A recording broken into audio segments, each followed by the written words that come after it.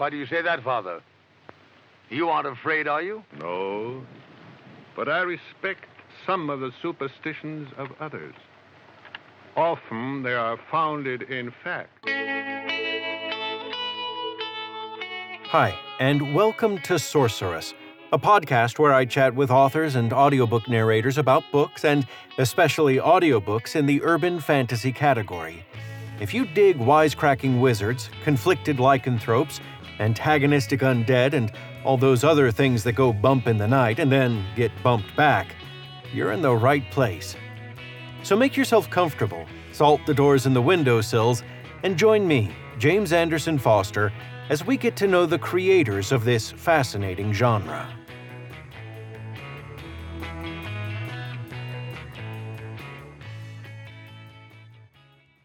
I'm McLeod Andrews. I'm an actor, narrator, voiceover artist. I've produced some films, and I'm the voice of the Sandman Slim series audiobooks. Okay, so tonight I'm speaking with McLeod Andrews, and he's an audiobook narrator, an actor on stage, screen, big and small. And when it comes to describing McLeod Andrews, I really can't do any better than the words he used himself. He's a guy, and he does stuff. And as you'll hear when you listen to this interview, he does a lot of it. So sit back and enjoy this conversation I got to have with one of my all-time favorite narrators, McLeod Andrews.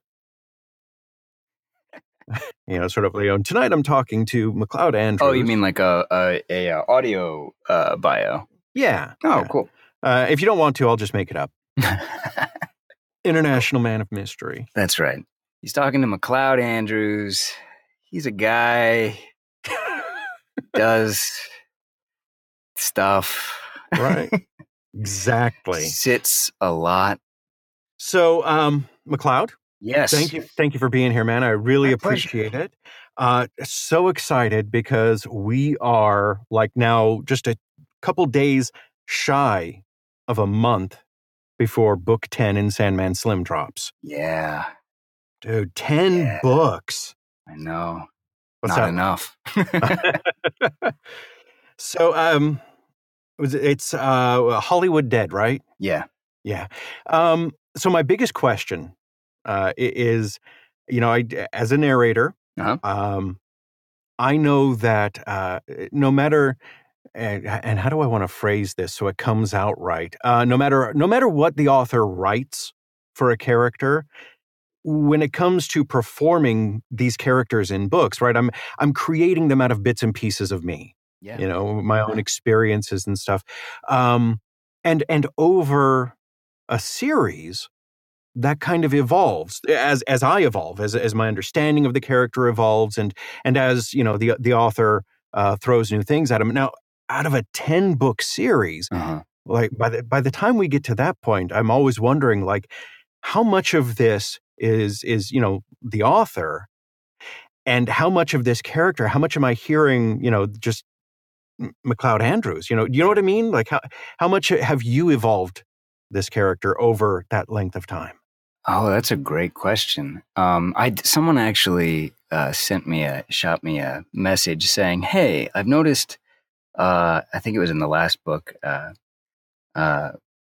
asked, I noticed that you've kind of changed the character a little bit since the beginning. I think he's and to which I replied, yeah, it's been conscious, or at least mostly conscious. And I think if anything, I've probably just driven him a little lower and deeper,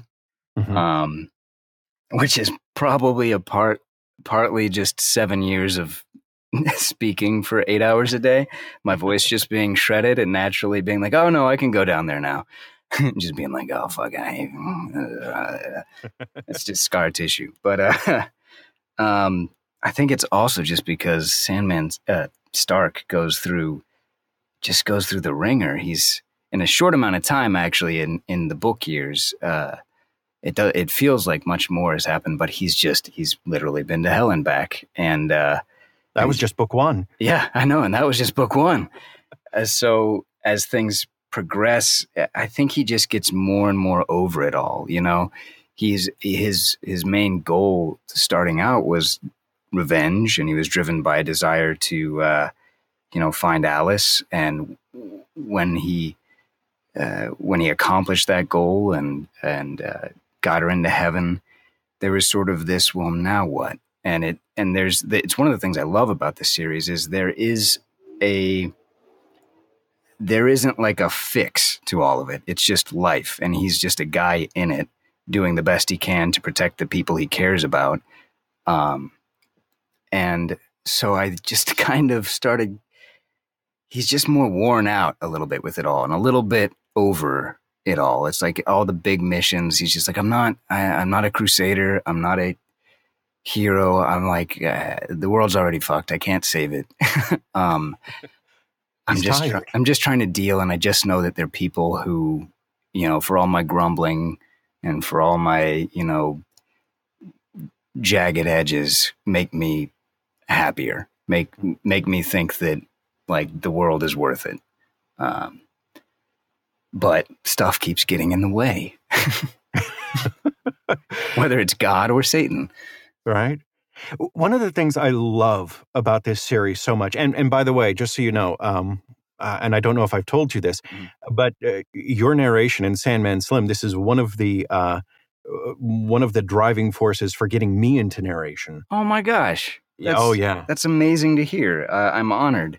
You and Luke Daniels, man. Oh man, he's the best. I miss every once in a while, and every once in a blue moon, Brilliance would hire Luke and I to do something together, and that's some of the most fun I'll have in a studio. Yeah. But that's amazing because you are quite an accomplished narrator yourself. So that. Thank you for saying so, and feel free to do so whenever and repeatedly. But I was just listening to a sample of the Adrian's Undead Diaries. That sounds like a lot of fun. That was a blast. I just did book 9. So. Oh yeah, there you go. Well, see, now I would counter and ask you how has your characterization evolved over 9 books? Well, this is supposed to be about you, but no, I would say exactly everything you just said. No, it's worked out. It's been interesting. I started with the premise that, and it's first person, a lot like, exactly like Sandman Slim, that series. Which that's my favorite style of narration. I think for obvious reasons, because I guess I think of myself as an actor before I think of myself as a narrator. And so when it's first person, it quite literally is inhabiting a role. Yeah. And telling a story through them. But anyway, sorry, I interrupted you. No, that's fine. Because like I said, this is about you. I'm going to try and keep mine brief. Initially I just tried to establish a real person, and then how does that real person respond to some crazy shit that's happening to him? Right. Which I think is not unlike the Sandman Slim series. Yeah. There's like the various coping mechanisms. One of the things I dig so much about this series, though, and part of it is Richard's writing, and I think a large part of it for me really is your performance of it. Is that at his heart, Stark, Jimmy, dude's a nerd. Yeah, he is, right? True. Like before getting sent to hell, he's just this skinny little nerd who could do magic, and like that was his thing, and he was good at it, and and so he starts off right. The book 1, he's fresh out of hell, and he's become this sort of badass as a coping mechanism. Mm-hmm. And every once in a while, as much as you've got that noir badass thing going on, you still get that undercurrent of, Max Overdrive, I think, is like the perfect outlet for his weird nerdiness. Yeah, and I love that. It's just one of those things that helps make him real, a real person. Yeah, he's a true fan of the things he loves, whether it's movies or jukebox oldies or donuts. Like he's he goes all in on the things that he knows work for him. Or whiskey, I guess. You can definitely can't forget whiskey and maledictions. No, that's true. It's interesting because I've never really thought of him as a nerd, but you're right. I mean, But we don't get to see that side of him. yeah, But you just kind of know, like in grade school, yeah. he was not the popular kid. Yeah, I mean, some of my favorite sequences in Sandman Slam are when his insecurities are revealed. When he's worried about how his life is affecting Candy or even Kasabian at times. Just like when he's concerned about his imprint on the world. And just kind of, to quote the dude, wanting to be benign at least. Sorry, my wife just got home. Hello, I'm doing a podcast. Oh, sorry. That's all right. You're fine. Hello. It's your house too. So, yeah, go ahead. I was going to say, speaking of your wife, you don't just narrate. You are all over the place in the Gosh, acting, that is true. right? I mean, you feel do it as well. stage, you do screen. What do you got? What do you got going on Oh, right now? besides everything? Yeah. Well, certainly not everything. I've got a group of buddies who I co-produce films with, and actually another friend who I produce films with as well now. So we made in 2016, I think, They Look Like People, which was our first feature, came out, and we made that for ourselves mostly, and threw ourselves into making it as good as we possibly can, of course. But we were perfectly resigned to, just it's screening in a backyard somewhere at like a keg party. But we were kind of blown away by people actually digging it and it getting, I'm going to just close the door here, knock out some of the ambient noise. Of course, it's going to get hot as bajoogie cocks. I don't want to say bad words. Hold on, let me write that down. Bajoogie cocks. Yeah. It's BEJOOGOGS. Bajoogie cocks. I think I just changed it. Anyway, so yeah, we were blown away that actually went somewhere. And so we were like, well, let's do it again because first and foremost, because we love doing it. And secondly, because we were like, well, maybe we actually have a shot at this. So our second film is, its festival premiere is nigh, I think in September. Currently it's called The Rusalka, but, I probably shouldn't, we haven't had our like marketing confab yet. So I probably shouldn't say too much about how we're going to roll that out. And then we just shot another film, and are working on post for that. And then I'm in post for another film I made with a buddy in Cincinnati, the one that I mentioned before, that'll be premiering out there in November. That one's about a guy who falls in love with a ghost. It's just a lot of fun. So when does your wife get to see you? She sees me, but I'm not always very... because I don't have like an office. I'll just, I go to the studio and I record books and then I come home and I work at the kitchen table. And so she'll be like, hi. And I'm like, I can't talk. I'm in the middle of a conference call. And she's like, fine. So she sees me. But no, we make time to go out for dinner or do something, do stuff. So what drives you to do all of this? God, that's a great question. I don't know if I've ever thought of that. I think, to go way back, my grandfather was a jeweler. And, no, but I guess in more serious terms, there's been kind of a tinkerer artist strain in my family that maybe is somewhat genetic, that I get lost very easily in acts of construction. And,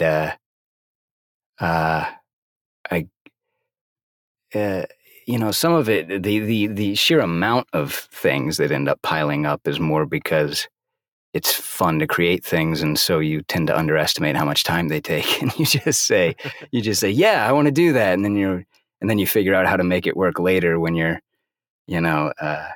back is up against the wall.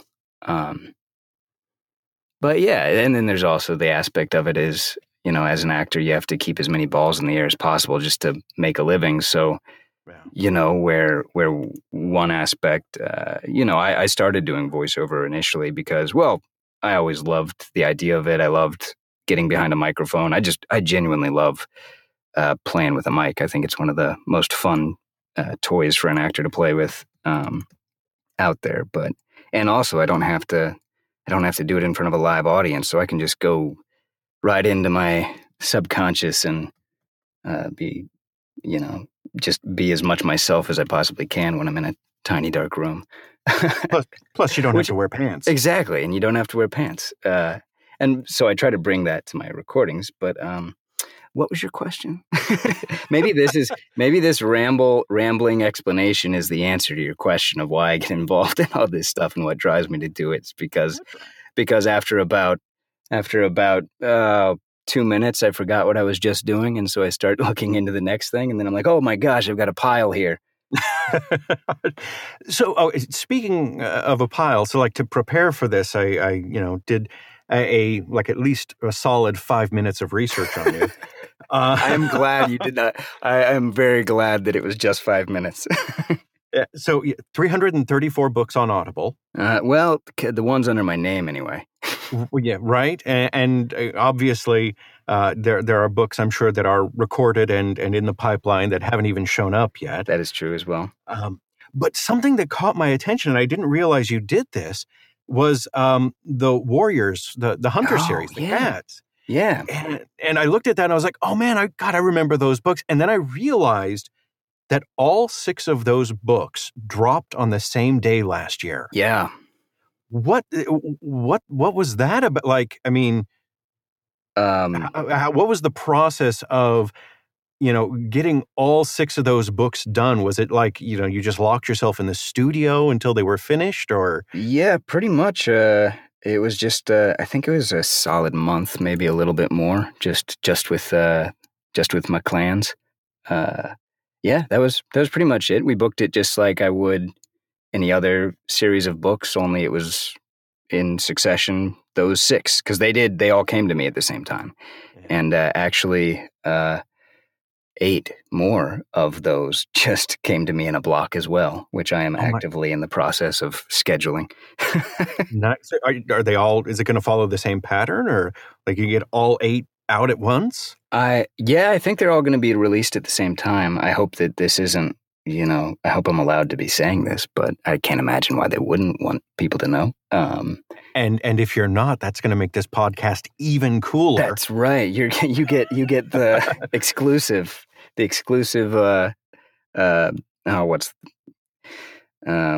sorry, long day in the studio. The exclusive scoop. That's it. The scoop. Yeah, we talk for a living, but somebody else writes our words. That's right. Nothing has ever been truer, especially whenever somebody asks me questions. I'm like, oh, God, yeah. So wait, Warriors. Can we just talk about it? That is a fun series. Yeah, absolutely. I loved doing that.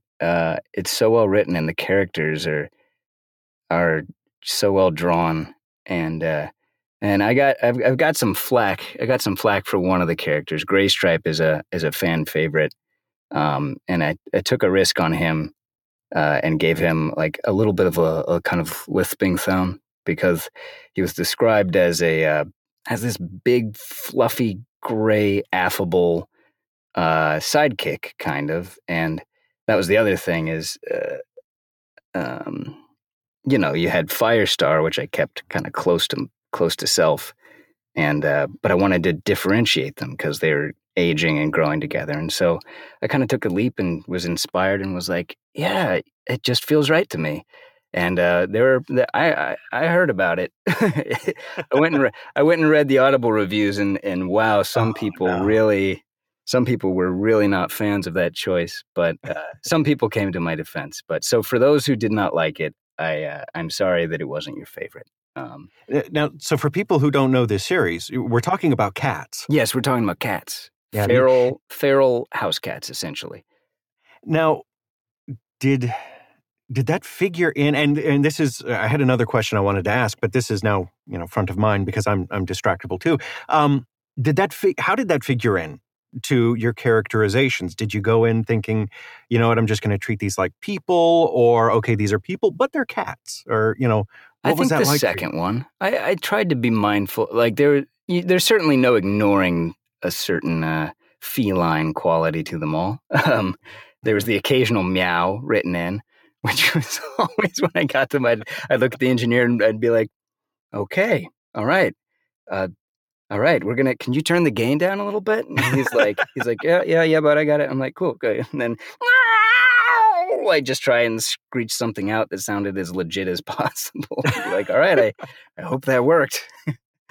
But yeah, I mean, anytime you anthropomorphize animals or monsters or anything, they're really just playing on, archetypes of human characters.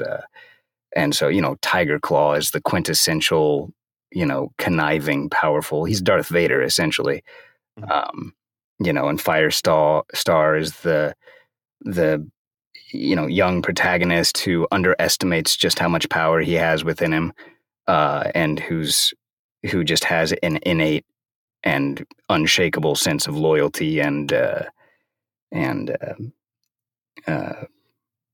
desired drive, I guess, to, what was the word? I'm like, purpose, I guess, sense of purpose, and desire to be useful. So it's your classic hero story. Yeah, it's your classic hero story. It's basically Star Wars. It's basically Star Wars, but with cats.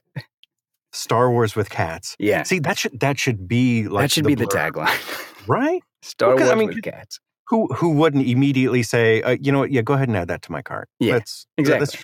Yeah, and then Blue Star's kind of your, I don't know, maybe, I don't want to say Obi-Wan Kenobi, but she's kind of the spirit guide. And then literally some of the cats, after their 9 lives are up, become literal spirit guides. You wanted to talk about Sandman Slim, but man, here we are. Yeah, no, this is great. Star Wars with cats. I'm cats. There. I'm here for that. Yeah. So not everything you do is in the urban fantasy genre. That is true. Because you're everywhere doing everything. I mean, you do a ton of superhero stuff, right? Yeah. Ant-Man and the Wasp just came out. Oh, yeah. The Marvel books. Yeah. Yeah. Those are always fun. You did that series with Brandon Sanderson, The Reckoners. Yeah. I love that's definitely one of my favorite series that I've gotten to do. Love that series. Yeah, just so imaginative, and on top of that, he's so good at uniting character and plot. It's like you can just have characters doing things and fulfilling the necessary structure of a story, but he manages to make it matter for the characters. Like it's when your hero has to kill somebody, he doesn't just say, and it really hurts his feelings. He works it, he threads it through the whole entire book, where you intuitively understand why this is such a heartbreaking betrayal or like a difficult decision to make. I think I really admire his capacity to do that. I love it when authors create stakes for the characters. Yeah, and you can tell when someone's trying to shoehorn them in, and you just go, no, really? Because you're in the middle of a scene, and then it's like, and then it'll just say something perfunctory like, and nothing had ever hurt him worse. And you go, oh, okay. Oh, wow. All right. Had no idea. Let me retake that line. Could not tell. Yeah. So, with you being like all over the genre scope, you still do a fair amount of urban fantasy. Even this movie, the guy that falls in love with a ghost, I think falls into that category. Is it a favorite of yours, or is it something that you're good at, so people keep coming back to you? That's a good question. With regard to audiobooks, I think it's definitely a favorite in that I think it lends itself well to the medium, because you can stretch a little further with characters, which is also, I like doing that. I just find it more fun and interesting when you have a huge host of characters. You can go bigger, you can make it a little bit more theatrical. So I think it lends itself very well to the medium. I mean, I also probably next to doing urban fantasy, sci-fi, my next favorites to do are probably nonfiction, just because it's, I mean, what's better than getting paid to learn something? Right. Like that's just, that's one of the greatest perks of the job. And then after that, probably literary fiction. I love doing works where writers are really playing with prose and really digging deep into the nuances of motivation and exploring just people living different lives, different contexts. Yeah. So are you a book nerd? I don't know if I don't know if I'd call myself a book nerd. I kind of feel like you might be after that. I am a little bit. Maybe that's why I tend to, in my spare time, little notifications. I received a message from someone on Facebook. Get out of my life, Facebook. Which reminds me, our sponsor tonight is is Mark Zuckerberg. Hi, guys. He is not a lizard. That is debatable. Actually, I hear he's probably a pretty cool guy with a lot on his shoulders, obviously. I feel like I've run into people who tangentially know someone who like went to his wedding. Anyway. What were we talking? Oh, book nerdery. Book nerdery. Right. Yeah. So I tend to on my spare time, if I pick up a book, it's probably either going to be a comic book or nonfiction. Probably in part because I spend so much of my time already reading fiction. Mm-hmm. And also I'm a little bit of a snob about it, I guess. Print or Comixology? Comixology. Yeah. Do you not know about this? I don't know about this. Oh my God, it's part of the Amazon empire. Oh God. Digital comic books. Digital comic books. No, yes. I mean, that's another part of it. When I narrate, I read off of an iPad. So by the time I get home, I tend to stick with paper just because I need to give my eyes a rest. Although my thumbs get so tired holding that heavy book. So, DC or Marvel?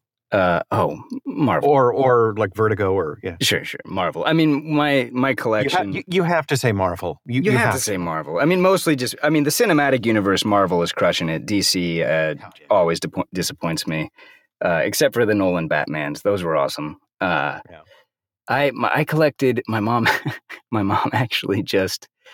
the one comic I actually collected, like I would go out and try and get in sequential order, was Spawn growing up. So Image.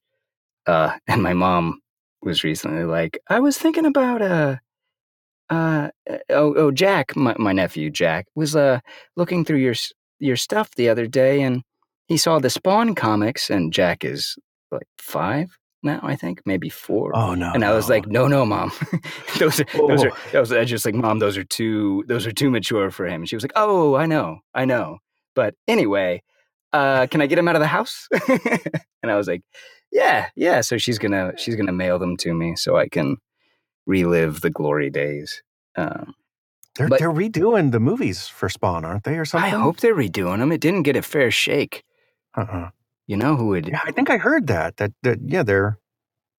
I don't know. Maybe I'm just dreaming, but I hope they are. Yeah, I hope they are too. It would be nice to see an actual good representation because they tried to Hollywoodify it, and it's a very dark, kind of twisted comic, and it's much like Sandman Slim. There's actually a lot of similarities to Sandman Slim and Spawn, but it's kind of morally, there's a moral sort of relativity to it, to the world of that comic that I love. That's kind of common, I think, to a lot of things. I mean, in the urban fantasy genre in general, like I think one of the hallmarks is that moral relativity. Right.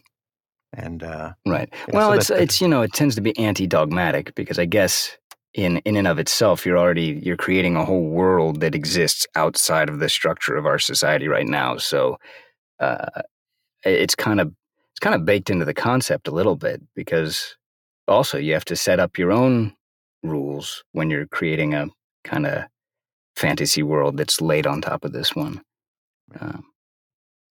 But yeah, that's true. The anti-hero, definitely big. But the thing that I love, like, about Sandman Slim, for example, is he's not amoral. He's just he's just not dogmatically moral. He isn't prescribed to a since God and the devil are both just kind of guys trying to make it work in the Sandman Slim series, there's no one really to please, so he just tries to please the people around him and do right by them and please himself. And he's a very moral character, actually. Like, he that's what I find really interesting about him. He's got a pretty strong moral code, despite being such a rough and tough so-and-so. Anyway. Yeah, it's funny. I as we're talking about this, I was thinking about morality specifically in Sandman Slim, where, you're right, God and the devil are just, there are times when, I don't think we have to worry too much about spoilers for a 7-year series. Right. Right. But, when God's an absentee dad, and the devil, he's kind of a decent guy at times, right? He's when you're thinking about, okay, who do I want to have my back on this? Like, the most reliable one is probably going to be, Satan. Yeah, or at least in Stark's case. But especially as the series goes on, Mr. Munin tends to, in more like in subtle ways, sometimes not so subtle, tends to drop little signposts for him and be like, here, let me give you this artifact that I found before humans existed. Don't worry about it. Here, it'll help you. It'll bring your friend back to life. There you go. But it's all guilt. Yeah, right. It's all guilt. He just feels bad about how he, stole the universe to begin with.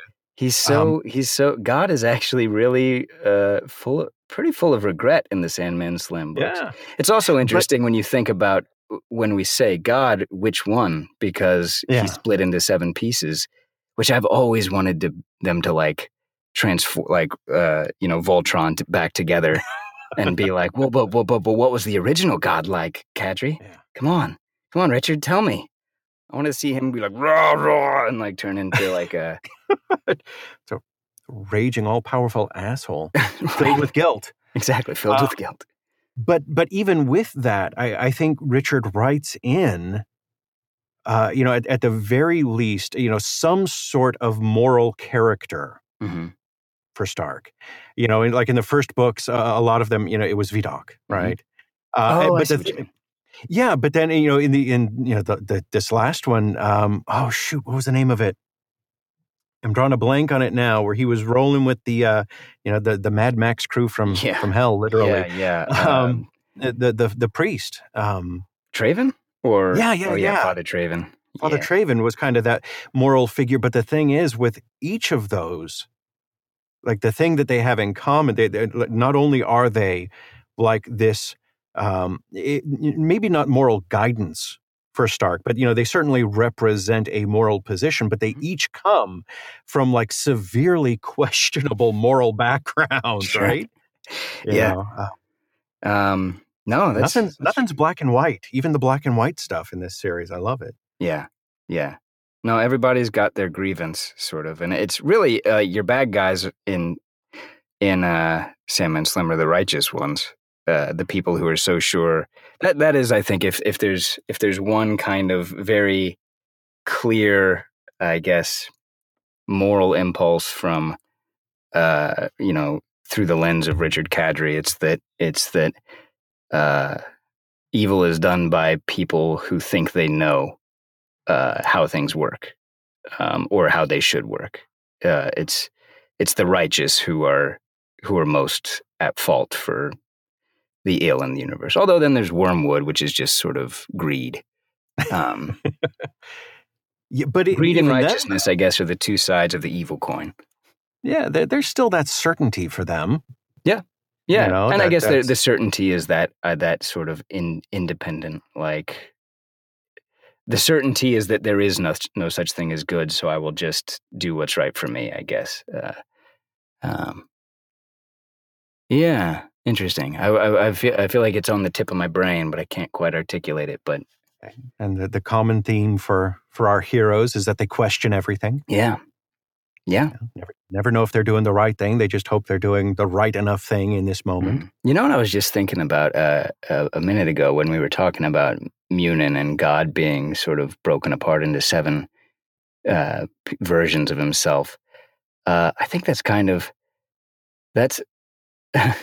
there's something wonderful in that, especially if you want to go on down the chain and say that, man and the characters in the book are, drawn in God's image, that God in this case is a being who, for all he tries, cannot reconcile with himself, cannot reconcile the different competing forces within him.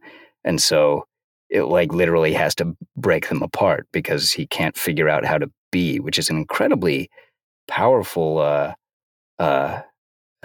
concept emotionally, and I think really relatable in a way. And it trickles down to our hero.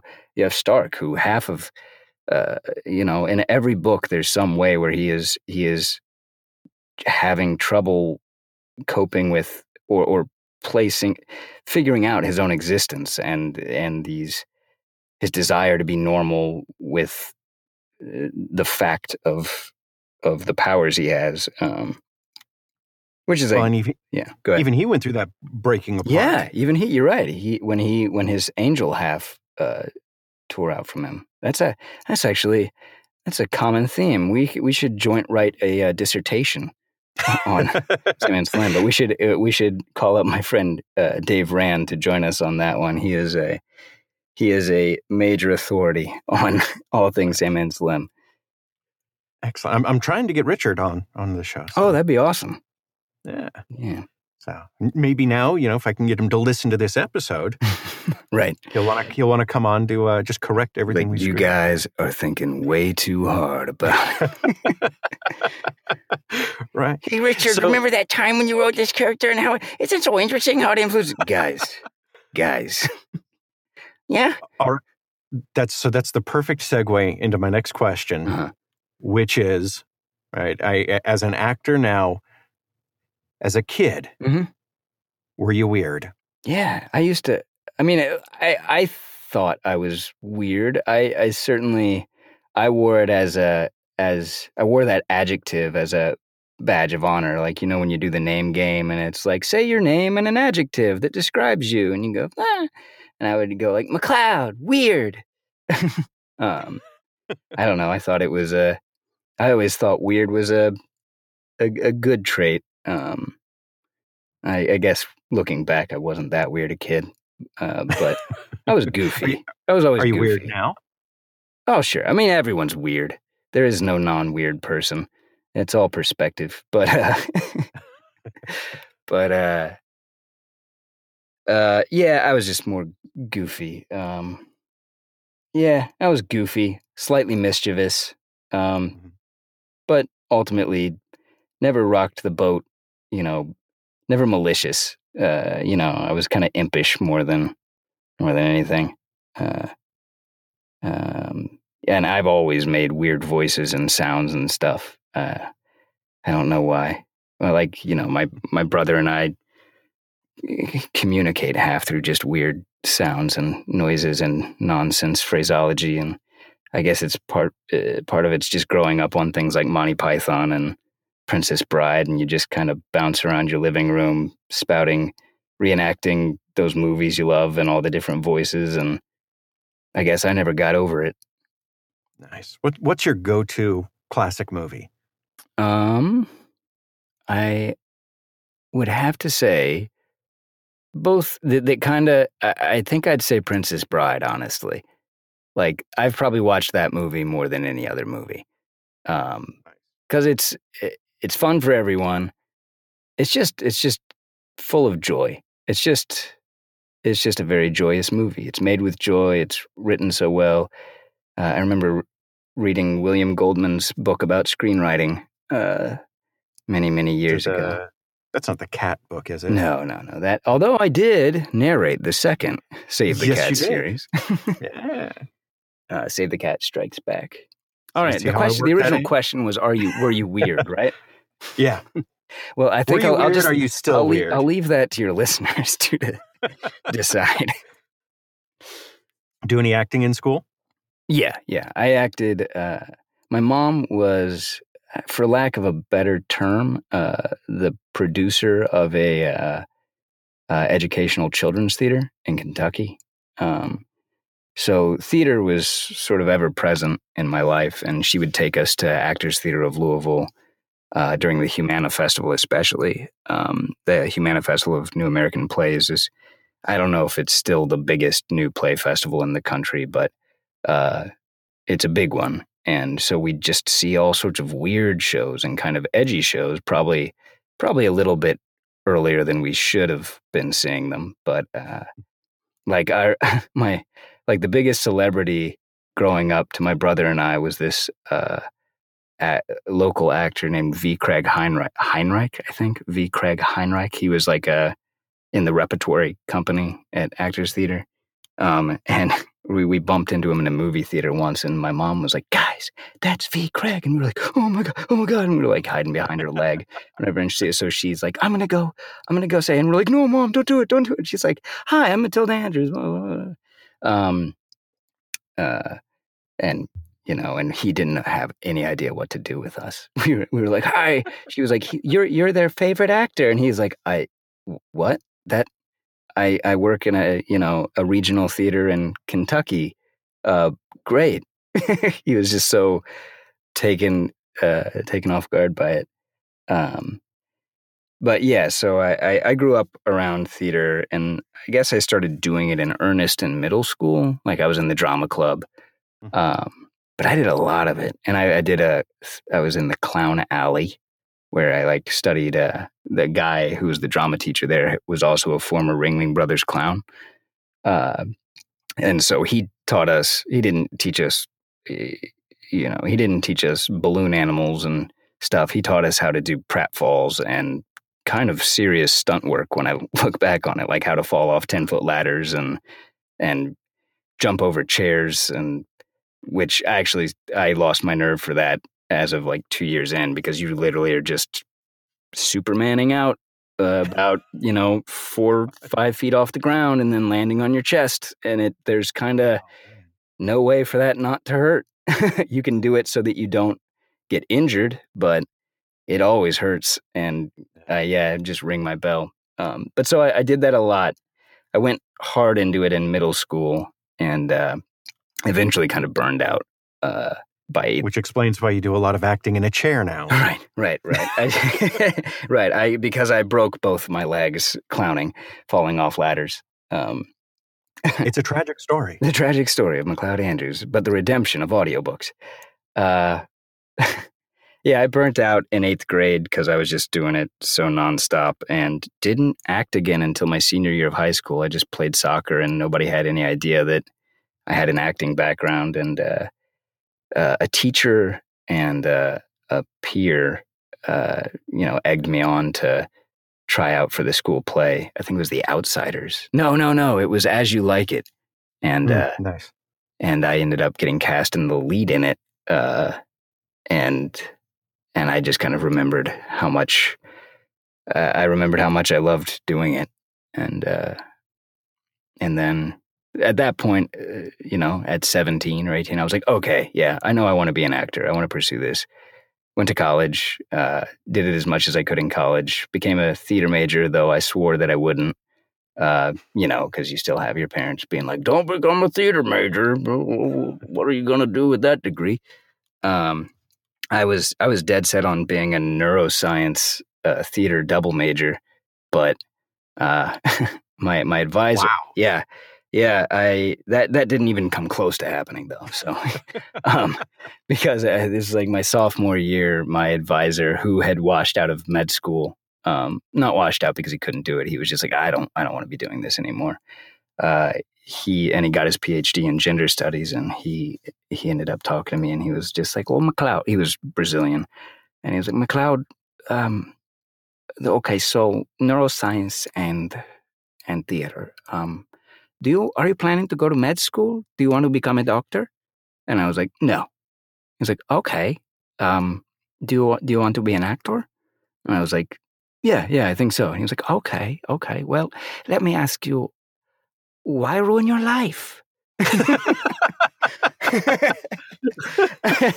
And to which we both laughed, and he was like, but then it's because, you have labs at the same time that you would have rehearsals, and trying to make your schedule work would just be hell. And for all my curiosity about science and other subject matters, I don't think there's anywhere else I could spend 12 hours of my day. Like, I could spend 12 hours of my day in a dark theater with no sunlight and feel like I hadn't done any work at all. That makes it sound like, well, of course, because it's not work. But yeah, says somebody who has never done it. Right, exactly. Says someone who has never done it. But it never felt like time wasted when I was in a theater or working on a film set or recording a book. It just that's one of the most valuable things I learned in college was there's a difference between what sounds good to know and what you enjoy learning. Because aspirationally you're like, oh man, it would be so cool to be a poli-sci major, or it would be so cool to know a bunch about neuroscience, for example, or genetics. And then the actual process of learning that isn't the same as the idea of being that person. So, yeah. And now you get to narrate the nonfiction book. That's right. And now I get to just read books about it. Yeah. So, do you feel like you've made it? In a way, yeah, to an extent. I feel like this is a horrible thing to say, weirdly, but I really enjoy my life.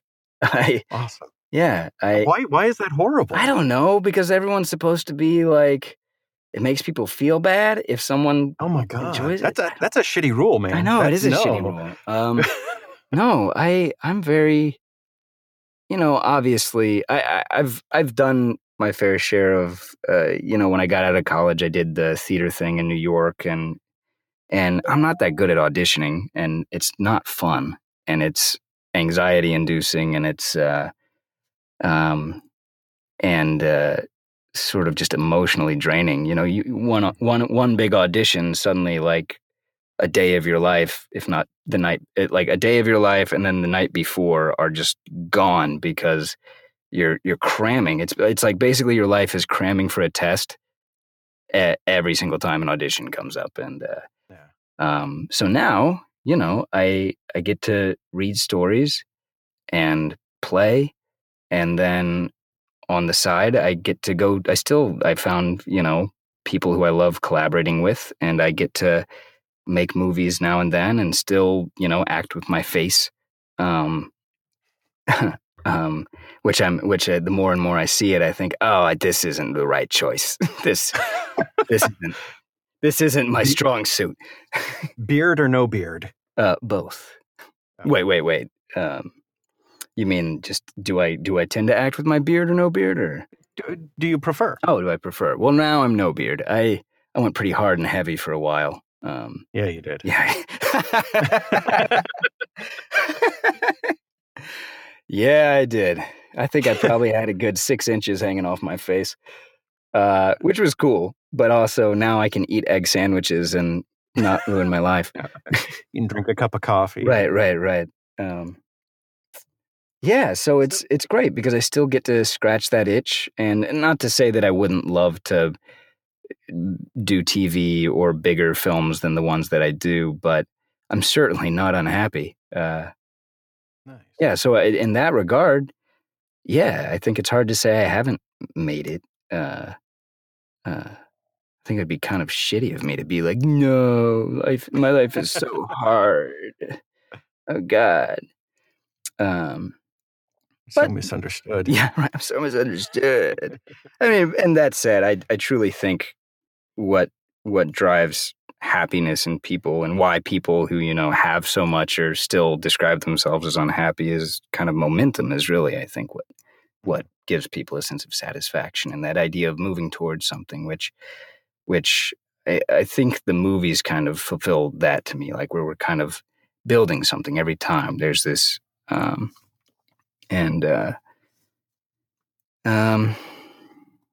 I had more to that thought, but I lost the thread. That's all right. So before we run out of time, I want to make sure I ask, can we get any sort of like a heads up with what to expect with Hollywood Dead? Oh, God, I don't want to ruin anything. Come on. I will say this. It's just you and me, man. It's not. It's just you, between us. me, and all the people who are listening or who will listen. I will say it's been one of my favorite in the series. And maybe what I like is different from what certain fans like, but I think there's a little bit more relationship-oriented plot lines in there and introspection, which is not to say there isn't tons of action as well. But I love it when it's grounded in sort of character and how. And I like Stark. I like him so much, and I like the things that concern him and the things that worry him. There's one character there's a character in there who as soon as I was done with him, as soon as his scenes were done, I was like, okay, that guy is definitely one of my favorite characters in the series, like to have voiced, because I just went for it with him. What's his name? I think it's Hedrun.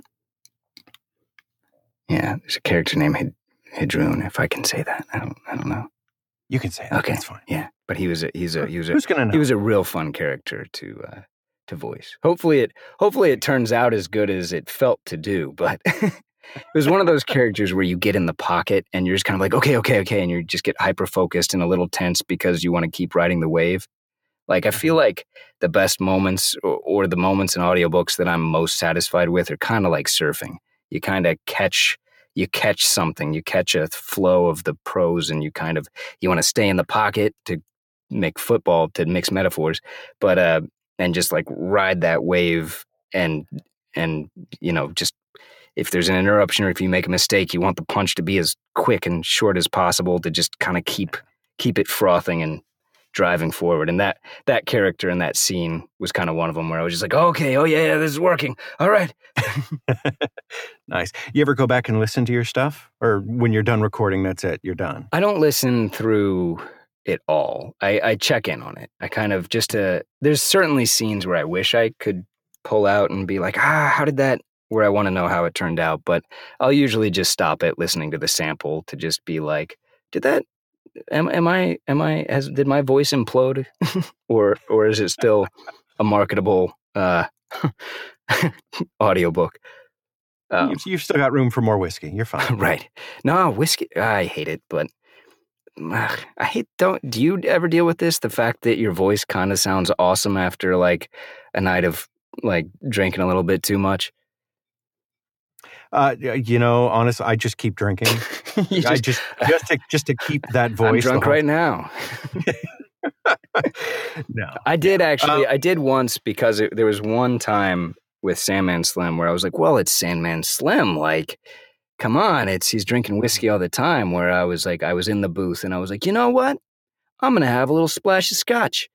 And that didn't help. I immediately stopped. I was like, nope, terrible idea. Everything's dried out. I can't even do it. Weirdly, it made it harder for me to do Stark's kind of gravelly grit. I was like, oh, wow, nope, can't do that. Huh. Yeah. There was one, I think it was the third, I shouldn't be saying this because publishers may be listening, but there was one time where I was hungover, really hungover, doing a Sandman Slim. But that, just for one day of it, but it worked great. It was, it's method acting. Exactly. I just had to know it. I just had to touch it. I'm not going to make it like a thing, but those I think actually are the only 2 times I've ever had alcohol involved in a narration. Yeah, no, I totally get that. There's no way with you would dry out. Yeah, you would have to. Exactly. And that's exactly what happens. You just massively dry out. It's terrible. Cool. Well, man, thank you so much Thank you. for taking time out to talk to me. I really appreciate it. Before I let you go, big things you've got coming up, where people can find you, anything like that you want to share? I'm not a very good self-promoter. I suck at it. I hate it. Yeah, I guess keep your eyes. I have a Facebook page that I dedicate just to sort of the acting and narration side of things that I think is just called McLeod Andrews, actor narrator, where, if people want to drop me a line, I try to get back in touch with them. Twitter is I'll hunt down links and stuff, and I'll put them in the show notes. And I can send them to you too. And cool. Twitter is sort of my go-to social media drug, I guess. And I think I'm just at McLeod Andrews. Nice. Yeah, and then and Hollywood Dead 828. Hollywood Dead 828, and then I get that the movie about the ghost who or the guy who falls in love with the ghost is called A Ghost Waits, directed by Adam Stovall. Also, nice. An audiobook narrator. I mean, director, Adam Stovall. Okay. Anyway, I'm ruining your clean end. That's all right, man. It's we can fix it in post. There you go. Sweet. Well, you have a wonderful evening. Oh, thank you. You as well. Thank you. I'm going to stop recording now, and we'll spend a few minutes chatting. In which you'll just be like, okay, man, that was terrible. And I want to be sure to give a big shout out to our current patron, Paul the audiobook reviewer. Thanks so much for the support, man. I really appreciate it. And if you would like to get your name mentioned at the end of a podcast as well, all you have to do is head over to patreon.com/sorceress and sign up as a patron at the $5 Wisecracking Wizard level or higher, and you'll hear your name mentioned at the end of every forthcoming episode too. Thanks so much. And that's it for this time. Thanks for dropping by. We really hope you enjoyed it and will come back and see us again. You can find Sorceress on iTunes, Stitcher, and our website, Sorceress. That's SORCERO.US. And you can find me at jamesnarrates.com, where you'll find a list of audiobooks, demos, and all the usual stuff. If you're enjoying Sorceress, please leave a review on iTunes or Stitcher, and if you're really enjoying it, it'd be mighty kind of you to drop $1 or $2 in the kitty. You can make a per-episode donation by signing up at patreon.com/sorceress, or you can make a one-time donation by visiting paypal.me/jamesnarrates. Any support, no matter how small, is greatly appreciated, and it'll help us keep on keeping on. So until next time, when things go bump in the night, remember to bump back.